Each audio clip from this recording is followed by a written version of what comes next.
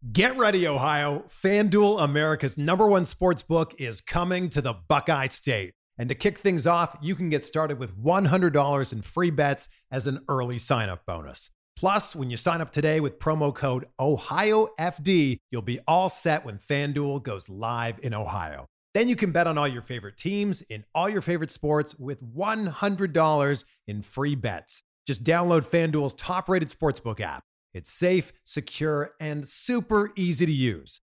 Ohio, this is your chance to get in on the action. Join today with promo code OhioFD. Make every moment more with FanDuel, official sportsbook partner of the NFL. 21 or older and present in Ohio. Bonus issued in non-withdrawable free bets that expires 7 days after FanDuel accepts its first real money sports wager in Ohio, 1/1/23. Unique user identity verification required. Offer ends on the go live date. Restrictions apply. See terms at sportsbook.fanduel.com. Gambling problem? Call 1-800-GAMBLER.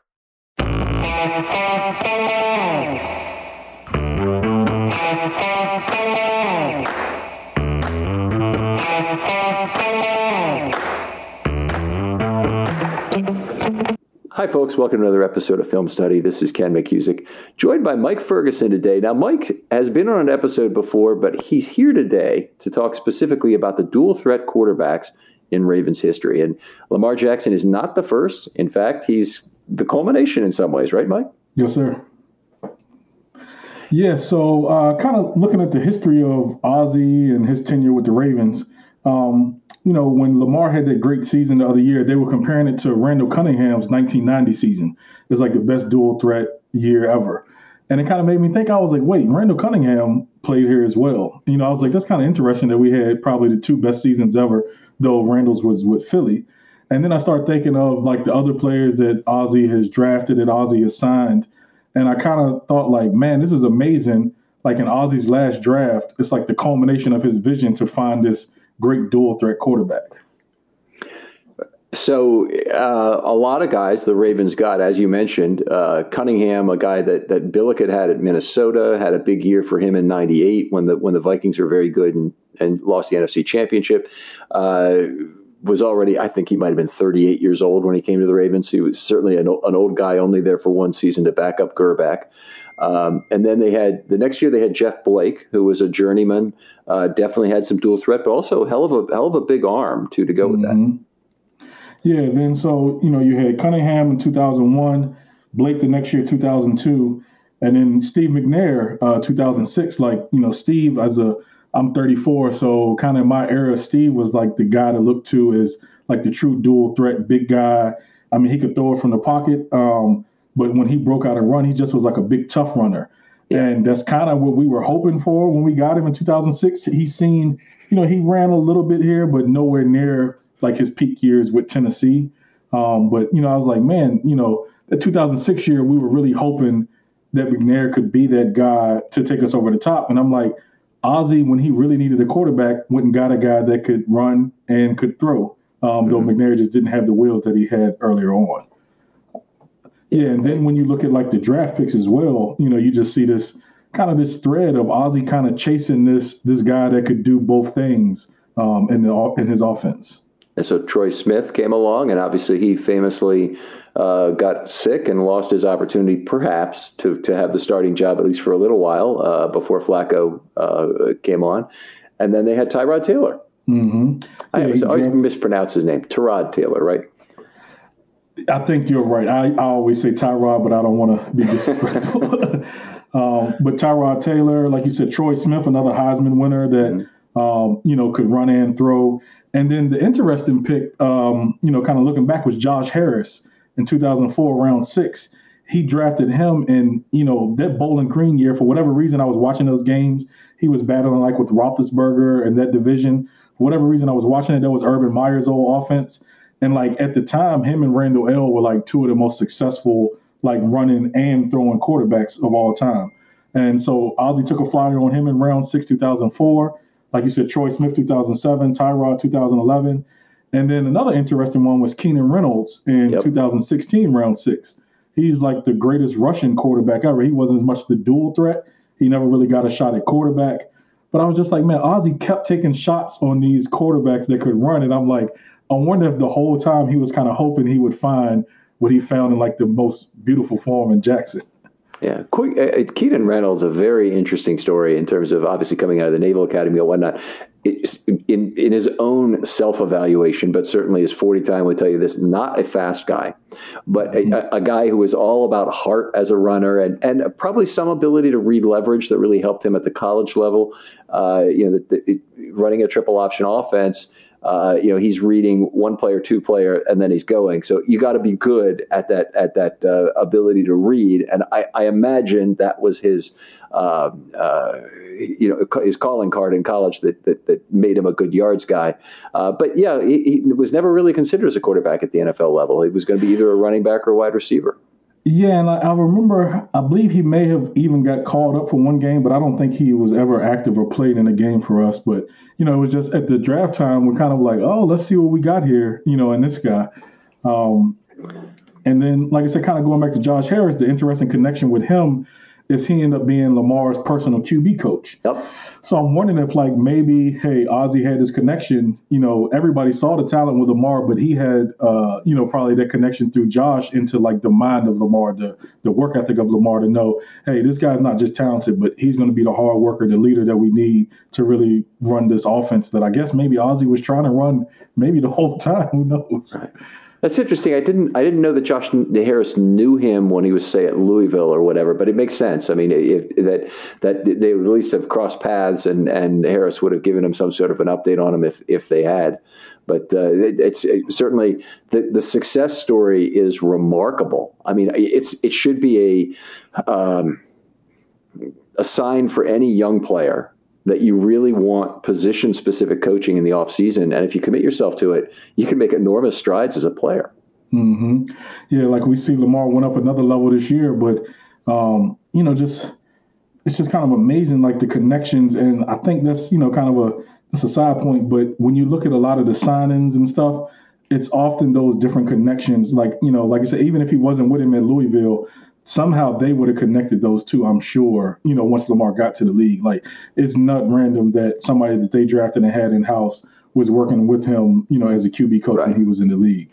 And you think about kind of some of the connections with the wide receiver coaches we have now and getting Sammy Watkins over. It's a lot of those things behind the scene, those connections that kind of tells the story of why certain players go. And, because sometimes we see, why would this player go to this team?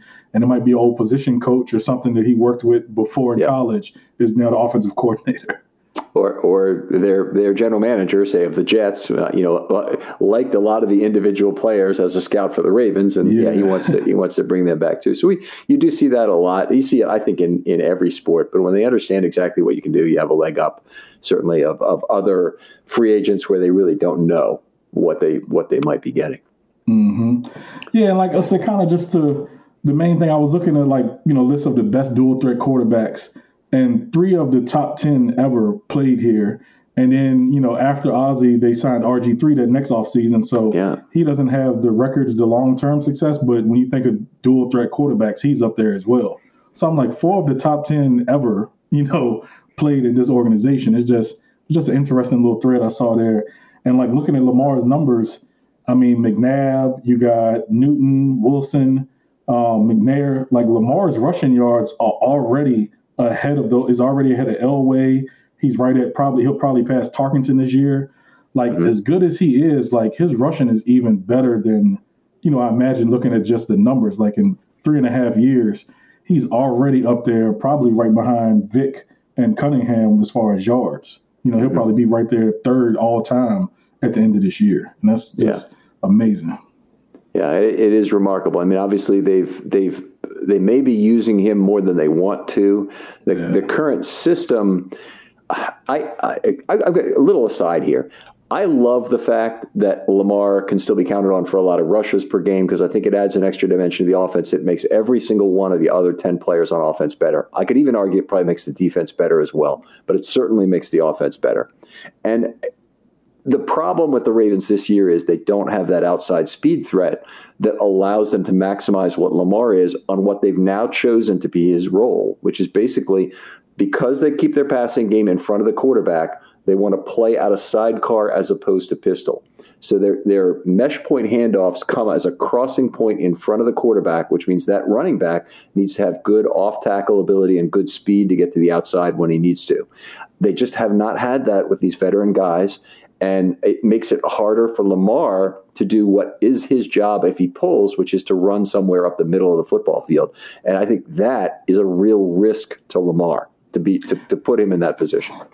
Yeah, we won the Minnesota game, but when I looked and saw that he ran 21 times for 120 yards, that's a old-fashioned running back workhorse type game. That's you don't want that from your quarterback, even if you win.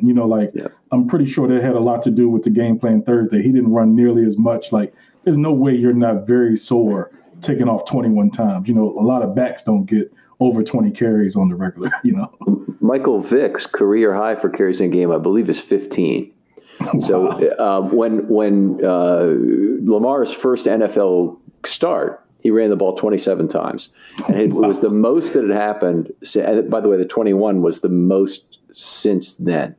Yeah. Okay, so it's the second most of his career. But that was the most that had happened since John Jerry of the Pittsburgh Steelers in the early 50s. So it's been forever since any quarterback had run like Lamar had in that first game in 18. Yeah, but and that's the reason you get the dual threat guy, though, because if you think without that running ability, we definitely lose that game. So even though he's having to do more, the fact that he can do that, that's what makes him different than any other player. Looking back through the other guys, Cunningham could really run, Vick could really run, Newton could really run, but Russell Wilson, you don't really think of him as a running quarterback, though. I think I looked one year, he had right at 100 carries, which you wouldn't think of him really as a running, as somebody who's running dominated the offense. It more was used here and there, but really Lamar and Cam are the ones that really the offense was built around their running ability, in recent times. And, that's a good thing for the future, but also at some point, like you said, we gotta get that pressure off him to have to run 20 sometimes. If he is breaking 15 scrambles because he just sees lanes and he's successful with it, that's fine. But, a lot of those runs are nobody's open. Let me pull it and run up the middle and get piled on by some linebackers and D tackles. And it's just a miracle the way he's building his toughness that, he's holding up. He's able to take those rushes.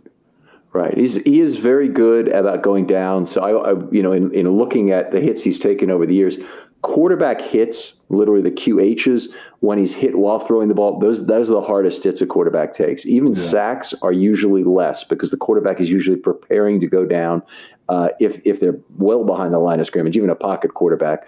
Or in Lamar's case, it's usually most sacks are -3, -2, -1, or 0, where he's taken off to run already. And then how he's taken down is more like traditionally like a runner, where he's controlling his fall more than if he's in the act of throwing the football. So I'm not as thoroughly concerned about that, but I do not want to see him taking multiple hits on the same play. Getting hit by two players, getting rolled over by really big guys, that scares me. Yeah, and I just, like I said, it's cool that they scheme the offense around, that talent. But I think we took Tyrod here. He didn't really get a shot here. But when he went to Buffalo, he was running a good amount. I think I looked, he was averaging 80 to 100 rushes a year, about 500 yards, about 5 touchdowns. So when Roman had Tyrod in Buffalo, he was using him, to a lighter version of what Lamar is doing. But Kaepernick, I didn't look up his numbers, but I remember that year, that we played them in the playoffs, he was running a lot. I think he has the record for rushing yards in a playoff game. So, Roman, if his quarterback can run, he'll let him use that ability. I think that's why a lot of fans kind of have issues with Roman at times. Hey, man, this guy's got a good arm too. Kaepernick didn't have that arm. Tyrod didn't have that arm. Lamar's got a real legit arm. We got real good receivers. Let's see the true dual threat aspect of it. We've seen the running as good as anybody. Now let's see if he can throw as good as anybody, because we see flashes of it, from game to game. Like we seen with Indianapolis, he had one of the greatest passing performances ever. Right. So that's why I said he's like the culmination of a true dual threat quarterback. He can't just run. He can run as good as anybody, and he can throw as good as anybody. I know Ozzie has to be smiling I finally got my guy. Right. He's been very handicapped, certainly, by who the offensive line is this year. And they're very weak at both tackles. Even when McCary was in there, they were having to protect his side. But Villanueva has been, basically pushed into his lap all year at left tackle. He's very good with that pressure, but they need to get him some help. And they're really going to need to stock up on the offensive line and the defensive line again. It's hard to say this because, you just signed your tackle to a big deal, and then you have to get a new tackle. Yeah. And that's honestly where they are at this point. Yeah, it's a difficult situation because we saw 2019, like looking back, that line was amazing. You had Zeus on one side, Stanley on one side, Yonder kind of controlling things in the middle. I can't remember who was playing left guard at that point. We had McCarr. Was it Bozeman in 2019? Yes, at least for some of that season. Because Skura was center until he got hurt, and then McCarr took over. Mm-hmm. But you got three linchpin players on that line, and that's when he looked at his best. And even in Roman's defense, he's got a game plan around the same offensive line that's struggling as Lamar has to play behind. And in 2019, you just seen them in a rhythm where whatever play they wanted, it seemed like they were 2 steps ahead of the defense. And they were able to because they could get him time. They could get him wherever they really wanted. That line could open holes for him to run outside, inside, whatever. Whereas now, like you said, he's getting pressure from both sides. He's getting pressure kind of up the middle, not really pressure, but those guys are getting pushed back. You got older backs like in the Miami game. They don't really, they can't really pick up the blitzes or really figure out, the slides. It's just a mess when he's dropping back. Sure would be nice to see him comfortable behind a clean pocket again and really see what heights he could get to. Yeah, I'd certainly love to see that. I mean, I want to see they've been in this pattern of going back and forth between teams that just blitz the hell out of him, which Denver did, which San Diego did, and which Miami did, and teams that want to use a 4-man rush against them, which they can sometimes do effectively if they've got good outside winners against the Ravens tackles. And that can work also. But I'd like to see them get into a pattern where other teams are afraid to bring the house against Lamar because I think it frees up the run game. And to get there, they're going to have to get legitimate threats at running back. Right now, no one buys that the Ravens running backs are a threat at all. Yeah. And so they say, I dare you to pass. Mm-hmm. And it's a tough situation for Lamar. So I hope coming out of this year, he doesn't get hurt. That's my main fear. I don't honestly have a lot of hope the Ravens are going places this year in terms of the playoffs. I don't think this team is really good enough with all the injuries to do it.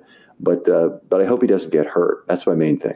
Yeah, same. If he can get out healthy, I just love to see him, like I said, with a full year, with a nice line, with the receivers we got now. Those are legit receivers that offense will have to respect the more they work them in.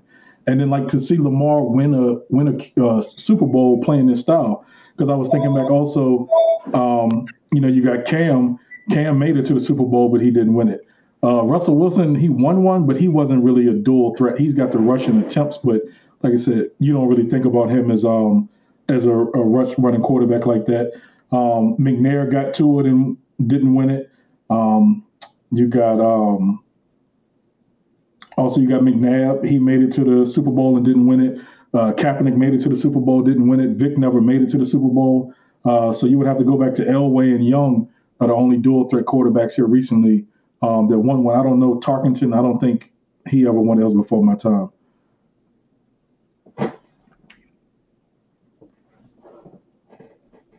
Yeah, Tarkenton never won a Super Bowl. He lost, I think, 3 for the Vikings, actually. He lost twice, once to the Dolphins, once to the Raiders, maybe once to the Steelers. I think those 3. Yeah, so of the top 10, only Elway and Young have won it.